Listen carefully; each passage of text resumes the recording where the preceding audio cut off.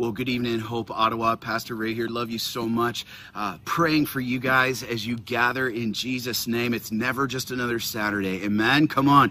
Keep the fervency. Even over the summer, keep the fervency, loved ones. Our God is great and is able to do more than we could ask for or imagine. Amen. And so right now, I have the privilege of introducing to you your guest preacher tonight. His name is Paul Whittingstall, and Paul is the director of the Great Commission Collective here in Canada. For those of you who may not know, Great Commission Collective is the fellowship of churches that we are a part of, and so Paul is the director of all of the churches here in Canada, and so thankful for him. And he and his wife Sue are here worshiping with us tonight. I know you're going to be blessed. Take some time to go up and introduce yourselves to them tonight. That would be a real blessing to them. I know you're going to be blessed as well. All right, so as Paul gets ready to come up here, let's open up our Bibles to 2 Corinthians, and let's put our hands together to give Paul a warm Hope Ottawa welcome. Well, amen. And since he said we're going to be in 2 Corinthians, I guess we better stay there. And if you've got your Bibles, open them up. We're going to be looking at 2 Corinthians chapter 4 tonight in a message I've entitled The Focused Heart. But before we get there, just a couple things about GCC that your church is a part of, and we're excited about that. I do need to tell you this: if you don't have a Bible and you want one, let them know, and they'll make sure they get one for you. And if you don't have one, feel free to take it home. And if you need one as a Christmas gift for someone later on this year, take one for them too. It's okay. Anyways, as the GCC, a movement of churches across Canada, for sure, across North America and around the world, but I'm excited about what God is doing in Canada. And I just mentioned that in May, we had the privilege to welcome a new church into the GCC in Canmore, Alberta. And then just 2 weeks ago, we had the privilege to introduce the newest, well, the name of the church is Oakville Hope Chinese Church. And it's a Chinese church in Oakville, Ontario, and they are the newest church in the GCC. But along with that, we have 7 different churches that I'm working with right now that are considering joining with us. Some churches that are on their own, and they've just, in that sense of it's not good to be alone, and it's not good to be alone. Others are maybe coming out of a situation where a denomination is changing its theology, and they go, we can't stay there anymore, and so trying to care for them and love on them, and just a number of churches working. So you can pray for us in all of those things, but we rejoice in the family that we have and what God is doing in it. So, all right, as you think about a focused heart, what is it that you find is distracting you in your walk with the Lord or in these days? We came in here tonight and somebody built a campfire out the back, and I can smell the campfire. Now, I can live with that, but my wife is just overwhelmed in love with that. Like, that's, if you could bottle that and wear it as perfume, she would. And so, you know, it can be a thing that's a distraction. That's probably a good distraction. How many of you were distracted yesterday when you got up and realized you had no internet or no phone or and you were distracted? Now, some of our neighbors were out the front of our house talking with my wife and just like, is your internet out? Is your internet out? Like, what are we going to do? Now, these people, they work from home, and so it was important to them. I'm a Bell customer, so I just sat back and said,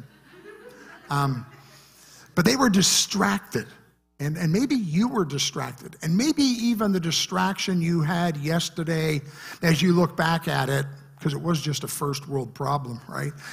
But it was a thing that you were just so frustrated, and you need to go maybe home and sit down tonight and go, Lord, I didn't handle that well. It was just a distraction. All kinds of things that distract us, and we get our eyes off of what's important. Sometimes family can be a distraction off of what the most important things are. Family's not bad. Family's a priority. It's one of God's priority, but it's not the first priority. Maybe it's your health. Maybe it's making money. Maybe it's a job. Maybe it's getting ahead. I don't know, but we find ourselves distracted. And even today, as you were thinking about church and coming to church, what was it that was the distraction in your life? I want to talk to you about 2 things from 2 Corinthians chapter 4 that I think will help us in a focused heart. You see, twice in this text, Paul the Apostle uses the word, we do not lose heart. He says it at the end of verse 1, we do not lose heart. He said it in verse 16, we do not lose heart. Things that are repeated in Scripture, you need to take note of them because they're important. And so twice here. And so what is it around those things that he was saying, we do not lose heart, that'll help us to stay focused in our walk with the Lord? And so maybe you're losing heart. Maybe your zeal for the Lord isn't what it used to be. Maybe you're finding yourself distracted and overwhelmed. That idea of losing heart is the idea of being faint-hearted. The connotation is a lack of courage. But even coming out of that lack of courage is bad behavior or even evil conduct. Because you're losing heart, because your focus isn't where it used to be. You can remember those days when you got up in the morning, you spent time in the Word, when you spent time praying for people, when you are committed to serving the Lord, and you find yourself just kind of not where you used to be. And maybe you find yourself losing heart. You know, some signs that you might be losing heart is a lack of persistent prayer. You used to pray a lot more than you do. A lack of reliance on the Holy Spirit for wisdom. You find yourself just plowing through life, making your own decisions, and not even going to the Lord about the things that you're wondering about. Maybe it's demonstrated in a lack of time in the Word. Maybe it's you're growing weary and doing good. You're like, man, I've just been pouring out for people, and I've just been pouring out for people, and I've just been pouring out for people, and I'm tired of pouring out for people. Somebody needs to pour out for me. I'm glad the Lord Jesus Christ never stopped pouring out for me. Maybe you're facing tribulation.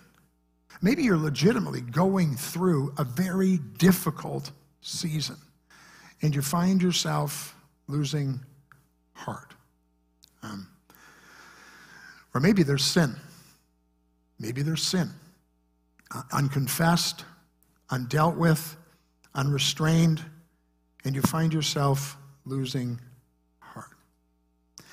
You know what you have to do to drift in your spiritual life?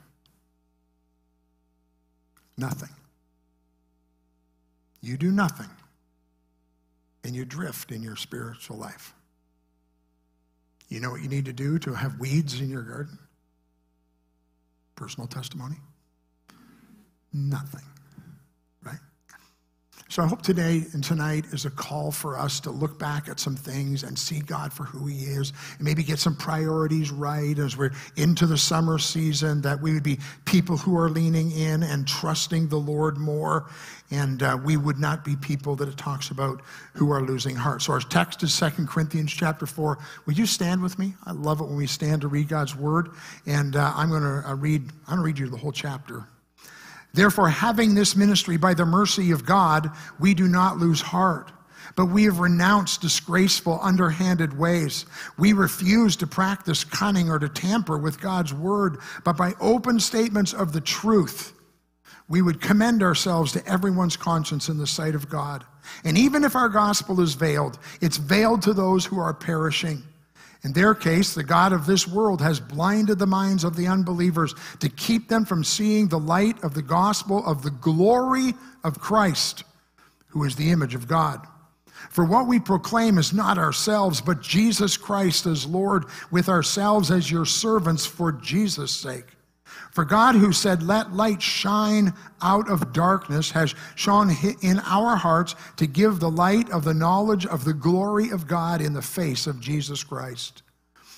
But we have this treasure in jars of clay, to show that the surpassing power belongs to God and not to us. We are afflicted in every way, but not crushed, perplexed, but not driven to despair, persecuted, but not forsaken, struck down, but not destroyed, always carrying in the body the death of Jesus, so that the life of Jesus may also be manifest in our bodies.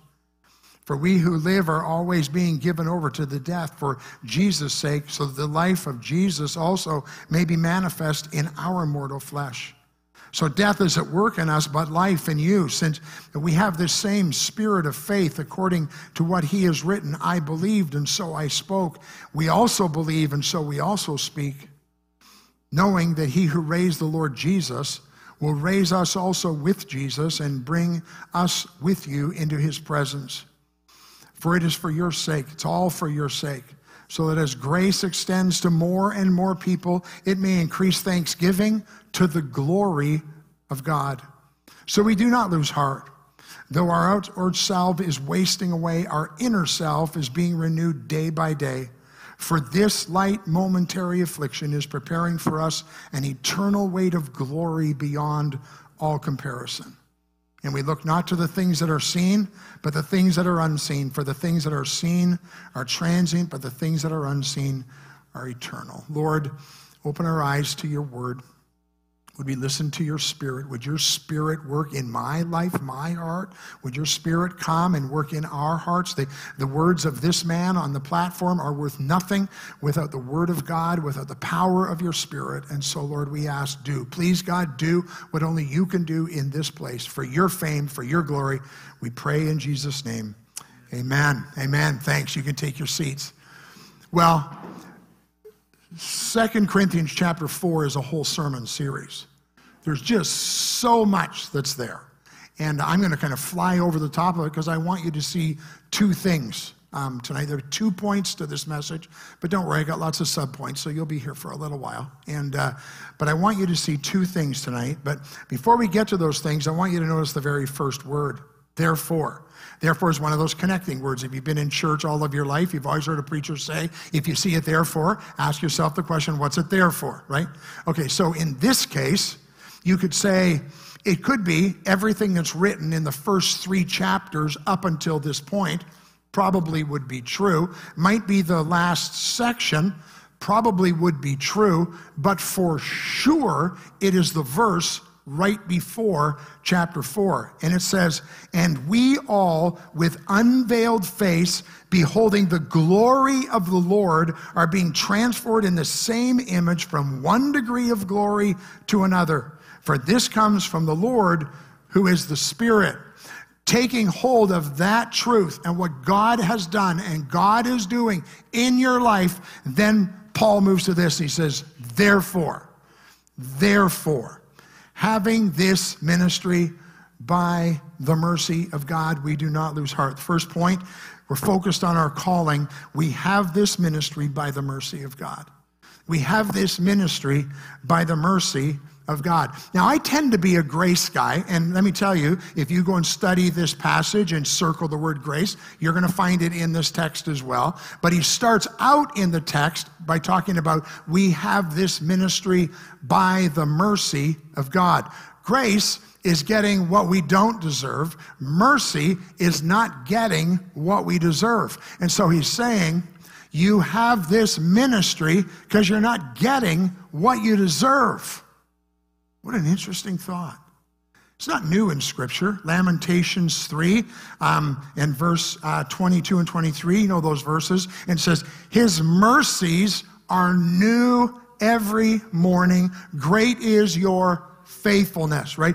God giving to us what we don't deserve is grace. God not giving to us what we deserve. You have this ministry by the mercy of God.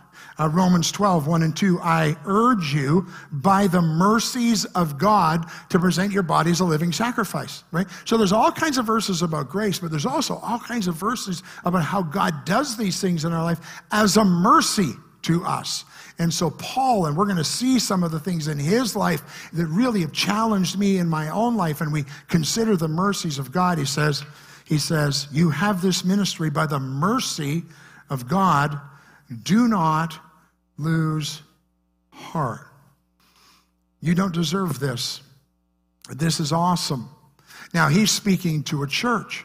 And so those of you who serve in the church, if you're a regular here at the church, if this is your church, I hope you're serving in the church.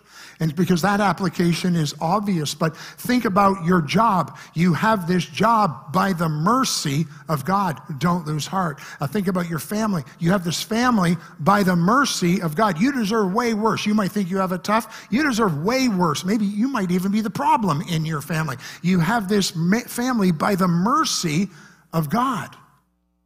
Do not lose heart. Do not lose heart. So what are the circumstances that you find yourself in these days? You have this by the mercy of God. Paul lays out some things in the text that I want us to see. 4 things that I want us to see kind of coming out of this, and what we should do when we understand we have this ministry by the mercy of God. As I said, we're going to do a flyover. If I was pastoring a church right now, this would be like an 8-week series, right? But that's okay. Biggest challenge in a pastor's life is, how much do you bite off?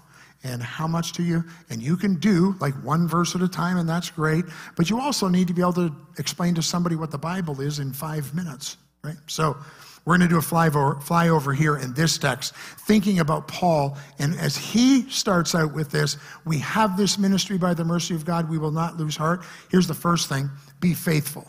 Be faithful. Look in verse 2. But we have renounced disgraceful and underhanded ways. We refuse to practice cunning or to tamper with God's word, but by the open statement of the truth, we would commend ourselves to everyone's conscience in the sight of God. We are not going to dilute the truth. We are not going to take shortcuts. We're not going to preach what God's word doesn't say. We are going to be faithful. We're not going to paint some picture for people. Trust Jesus, and the rest of your life will be easy, because it's just not found in Scripture. It's going to be hard. It's going to be difficult. But the reality is, you have the one who can carry you through all of those circumstances. You have the one who takes you through the difficulty. And so be faithful. Be faithful. Don't water down the gospel of Jesus Christ. I preached this message in the church that I used to pastor. It's still our home church, and I use this illustration. You've heard the concept of ask Jesus into your heart. If you ask Jesus into your heart, right? That's not bad. It's not wrong. It's just not complete. It's just not complete, right? The gospel of Jesus Christ, understood, brings about confession of sin. It brings about a repentance and a turning, and it brings about a believing on the Lord Jesus Christ, and you will be saved. And so I'm not saying don't say that. I would say that I still say it. It's okay to say it, but we need to make sure we have the whole gospel when we present the gospel of Jesus Christ. And a gospel without confession and a gospel without repentance isn't a true gospel.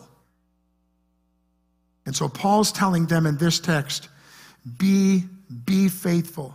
Be faithful to the truth. If somebody promises you a new car and a new house and when you trust Jesus, they're just peddling you something that's not found in God's word. So be faithful and allow God to work. Allow him to put the pieces in place. In your workplace, be faithful. Allow God to work. It could cost you. It could cost you a promotion. It could cost you your job. But be faithful and watch how God will work, and he will order your steps. So be faithful. He says in verse 3, even if our gospel is veiled, it's veiled to those who are perishing. The idea of veiled means to be covered up or blinded, even hated from the Greek word. But look at the consequences for people who reject the gospel, to those who are perishing.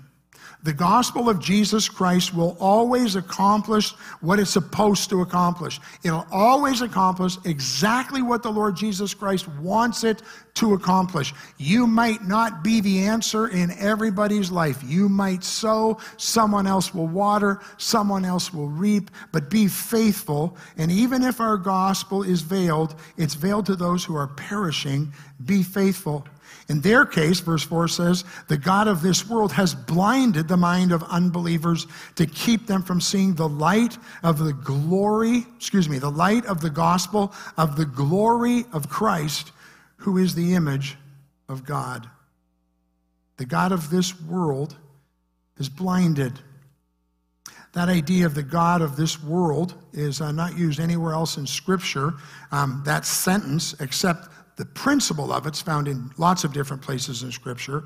But this, the gospel is is being blinded in the minds of unbelievers by the god of this world, who is Satan, who is trying to cover up eyes. And that's why it's so encouraging and so helpful for me when I talk with someone or I preach the gospel. It's not my job to save them, not my job to do that. I can't bring somebody who is dead to life. Ephesians 2, you were dead in your trespasses and sins, and he made you alive in Jesus Christ. So for the person who's like, no, I'm on this journey seeking to God, and I found him, and it's like, yeah, you only found him because he triggered and he brought you from a place of death to a place of trusting the Lord Jesus Christ, and he did that work. And so I have this great hope that my job is to be faithful. Somebody came up to me after church one time and said, I can't tell if you're a Calvinist or an Arminian. And I said, what do you mean? He goes, well, sometimes when you preach, I'm convinced you're a Calvinist. And other times you preach, and you preach the gospel, and you're like, just trust the Lord. And I'm convinced you're an Arminian. I go, that might be the nicest thing anyone has ever said to me in my entire life. He said, well, I go, my job is to preach the gospel. My job is to cast the net. The Lord Jesus Christ, the power of the Spirit, will draw who he draws. And God will do that work. So we need to be people who are faithful. Be faithful. And the next thing I want you to see is we need to be people who are bold. Look at verse 5. Verse 5 says, for we proclaim, what we proclaim is not ourselves, but Jesus Christ as Lord, with ourselves as your servants for Jesus Christ. This boldness that he could have was because it wasn't about him. The message about the cross, the message is about the Lord Jesus Christ. The message about the transformation that happens when someone puts their faith and trust in the work and the finished work of Christ that's been accomplished for them. So we can be bold in our message. And bold because it's the power of the Spirit, and it says, has shone in our hearts. That shining in our hearts, that's the working of the Holy Spirit in us. And so be bold. Be bold. If you're a person who is wrestling in your faith and struggling in your walk, you need to ask yourself the question, am I being faithful? Am I being bold? Am I really trusting the Lord with this message of Jesus Christ? That message that is the gospel.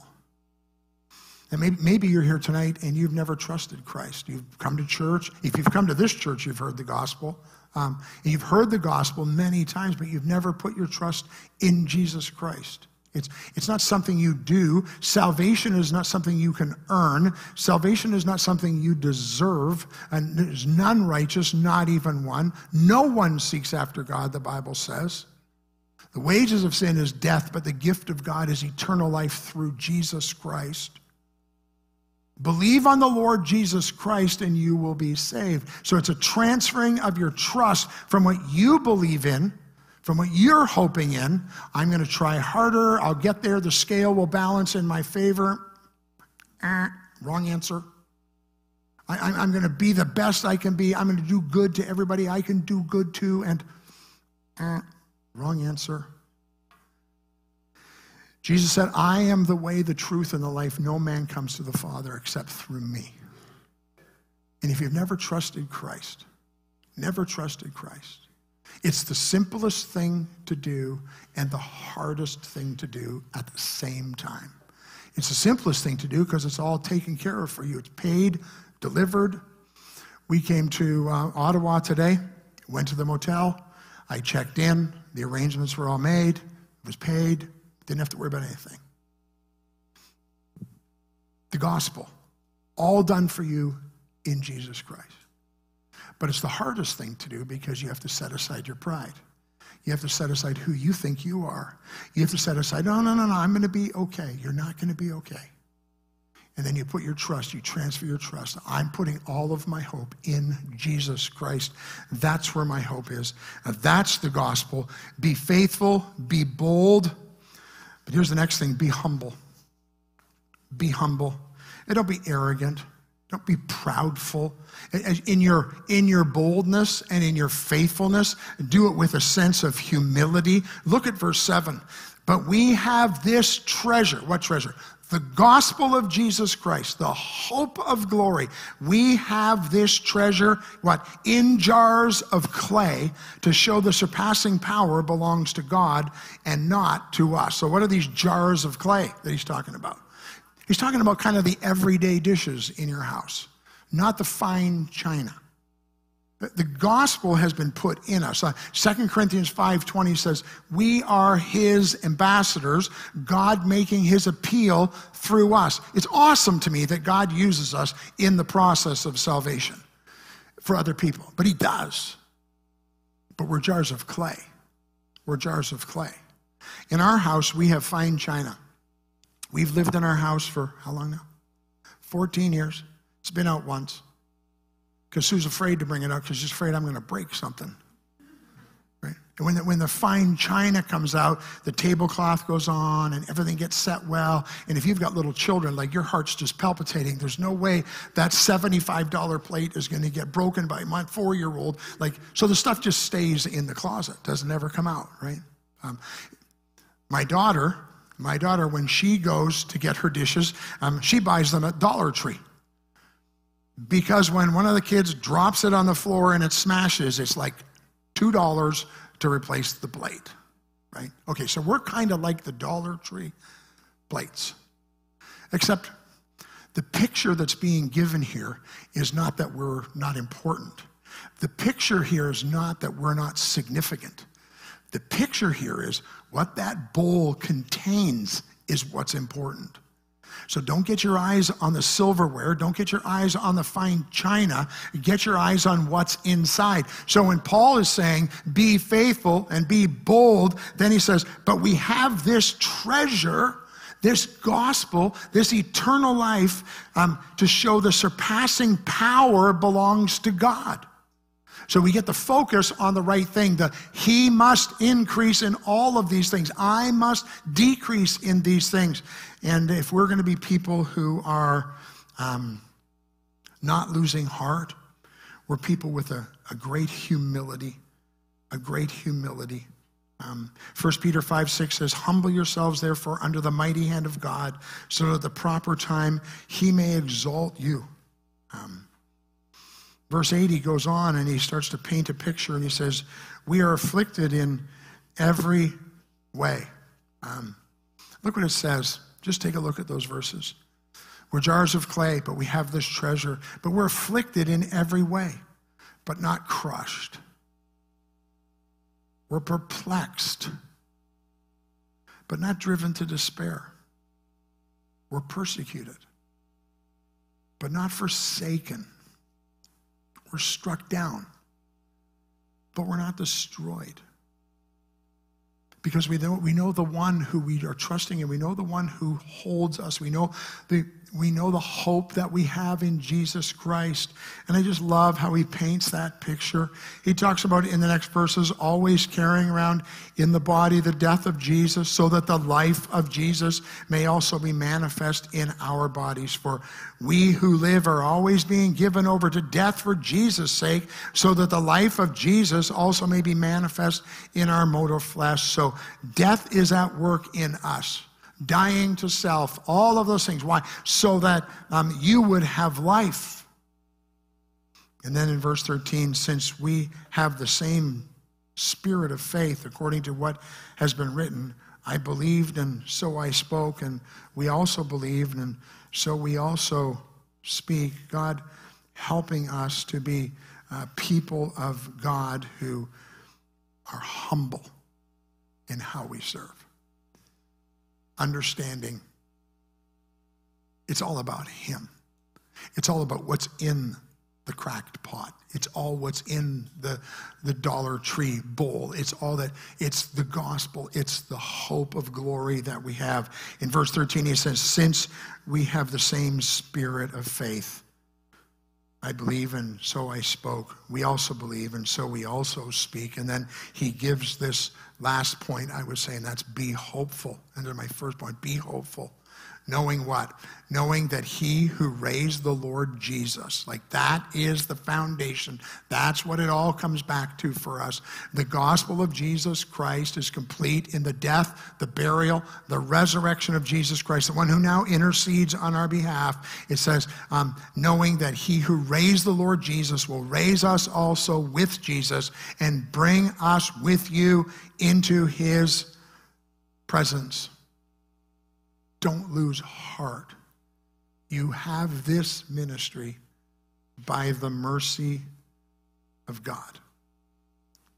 Here's the second half of the message. Don't lose heart. We have this ministry for the glory of God.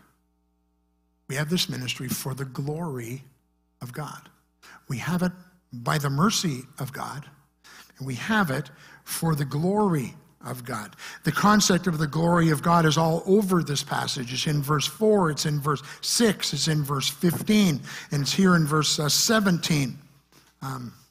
God's glory is demonstrated and seen all over the passage, but for us, we need to see God's glory. We need to be people who are about the glory of God. Hey, when you come to church, do you come to church to be focused on the glory of God?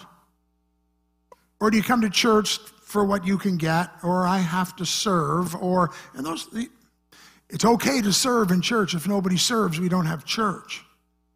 But when you come to church, or if you're watching, when you're sitting at home, is your purpose for the glory of God?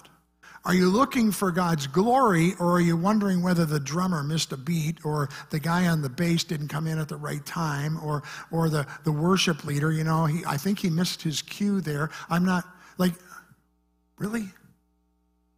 For the glory of God. Whether you eat or drink or whatever you do, the Bible says, do all for the glory of God.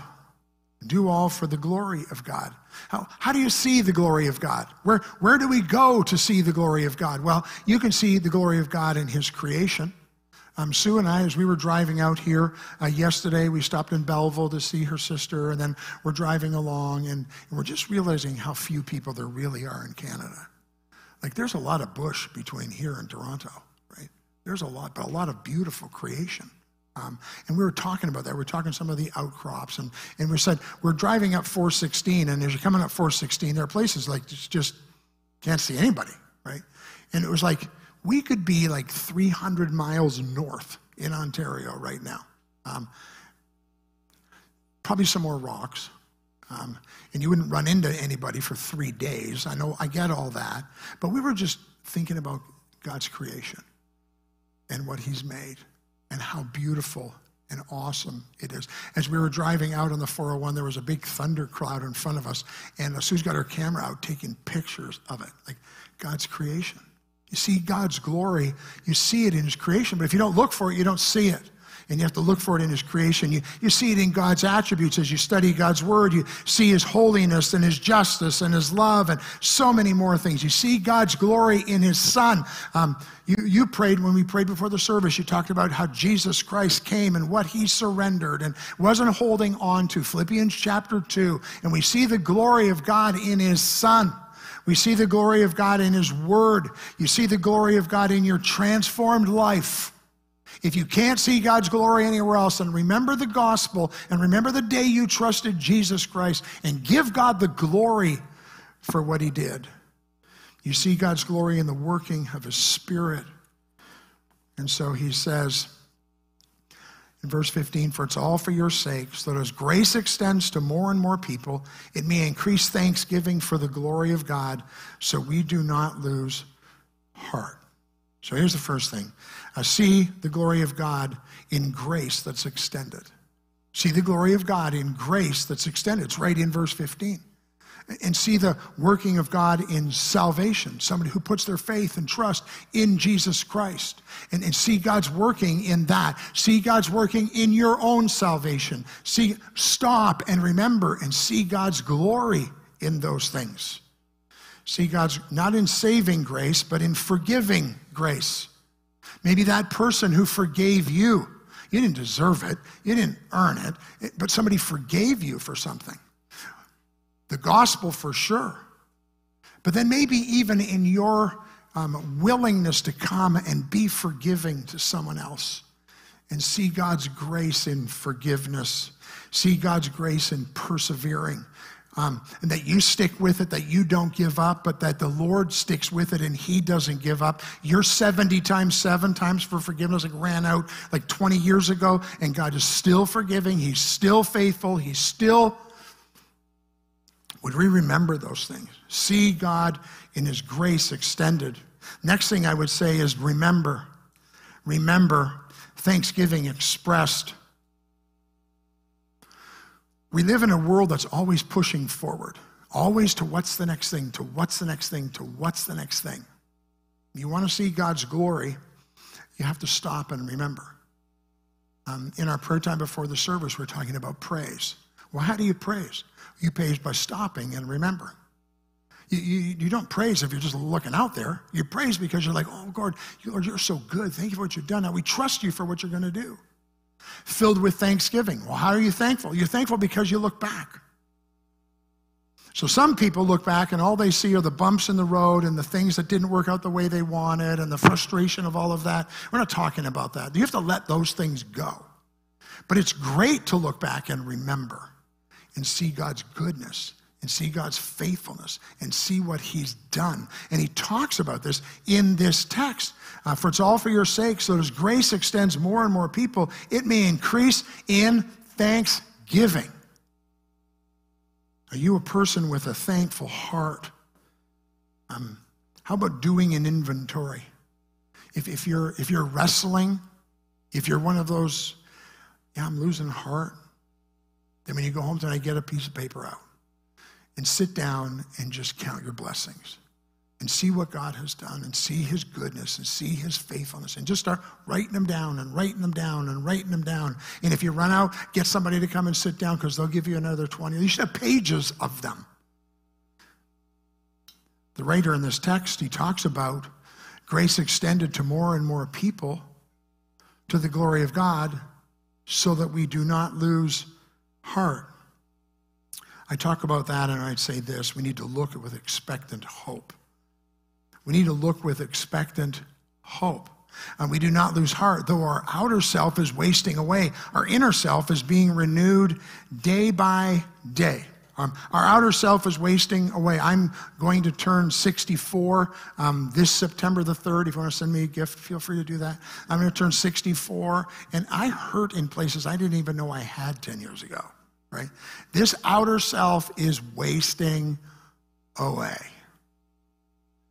And if your hope is only in the outer self, it is wasting away. And so the writer, Paul, is looking forward with expectant hope. Look what he says in verse 17. For this light momentary affliction is preparing us for an eternal weight of glory. Whatever it is you're going through, is preparing you as a follower of Jesus Christ for the eternal glory that is to come. And you're like, yeah, but you don't know how hard my life is. You don't know how difficult it is for me. No, I don't. But I know how difficult it was for Paul because he tells us. So flip over a couple of pages in your Bible. This is an important text to go to. And flip over there into chapter 11 and verses 23 to 28. Because Paul talks about this. He says, this momentary affliction. And in this verses, he describes his light momentary affliction. Are they servants of Christ? I am a better one. Am I talking like a madman? With far greater labors, far more imprisonments, with countless beatings, often near death. 5 times I received at the hand of the Jews 40 lashes less one. 3 times I was beaten with rods. Once I was stoned. 3 times I was shipwrecked. A night and a day I was adrift at sea, on frequent journeys, in danger from rivers, dangers from robbers, dangers from my own people, dangers from Gentiles, danger in the city, danger in the wilderness, danger at sea, danger from false brothers, in toil and hardship, through many a sleepless night, in hunger and thirst, often without food, in cold and exposure. Anybody match up to that? The worst week of my life doesn't even get into his league. And he says, these momentary afflictions. See, Paul understood something. There was something coming that was far greater. And he was going to get his eyes fixed on what was far greater than the hope that he had. But he doesn't end there. I ended there. But he doesn't end there. As he goes on, he says, apart from other things, there is the daily pressure on me of my anxiety for all the churches. For all the churches. And those of you who serve, you know what that weight can be like. When you see someone who's not walking as they should, when you're wrestling with how you're walking and all the rest, he had this weight of all of the churches. He goes, yeah, I've got all that stuff, but he says, but then I got this weight of all of the ministry.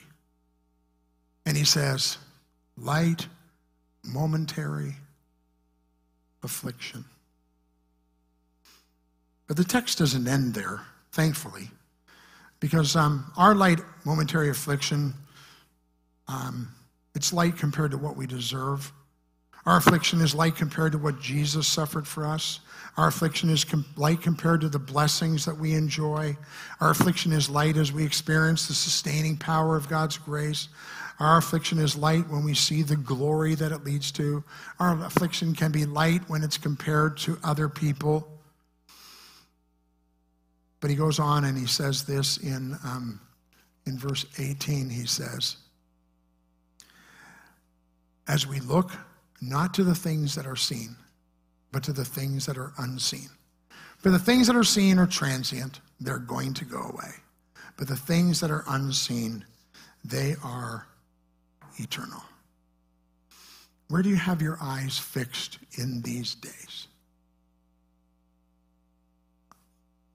I'm not going to lose heart. I'm not going to lose heart. I'm not going to lose heart. So what? I like to take my text and finish with the so what. That helps me. So what? I'm not going to lose heart. What I have in front of me right now, Lord, it might be too big for me, but it's not too big for us. And so I'm going to trust you. Lord, I've got so much in front of me, but what you could have poured out on me, you haven't poured out on me. I have this ministry, your family, your job, your role in the church, your service for Christ. I've, by God's mercy, poured out in you. So I'm not going to lose heart. And I have this ministry for the glory of God. Helping me, God, every day, a little bit more, working at it. Don't think I've got it all figured out. I work at it every day. Some days are better than others. But I'm going to do this for the glory of God. And I'm going to do it in a way that I'm going to be faithful. I'm going to be bold. I'm going to be humble. I'm going to be hopeful. Maybe this is a message to help you regain some perspective today. And getting your eyes off of self and off of circumstances on to the Lord Jesus Christ. That you would serve him, because what you deserve is nothing. He's given you everything. Oh God, help me to serve for the fame and glory of Jesus Christ the Lord. Let's pray. Father, this is your word. This is an amazing chapter, Father. You've used this in my life over these last 2 years in COVID and coming out of COVID and serving you. I have this mercy, this ministry by the mercy of God. I stand and serve our churches by the mercy of God. I stand and serve our churches by the grace of God. But I stand and serve our churches for the glory of God. Would that be true in the way I serve my family? Would that be true in the way that I serve my neighbors? Would that be true? And as it's true of me, would it be true of each of us that we'd be people of God with eyes fixed on Jesus Christ for his fame, for his glory? We pray in Jesus' name.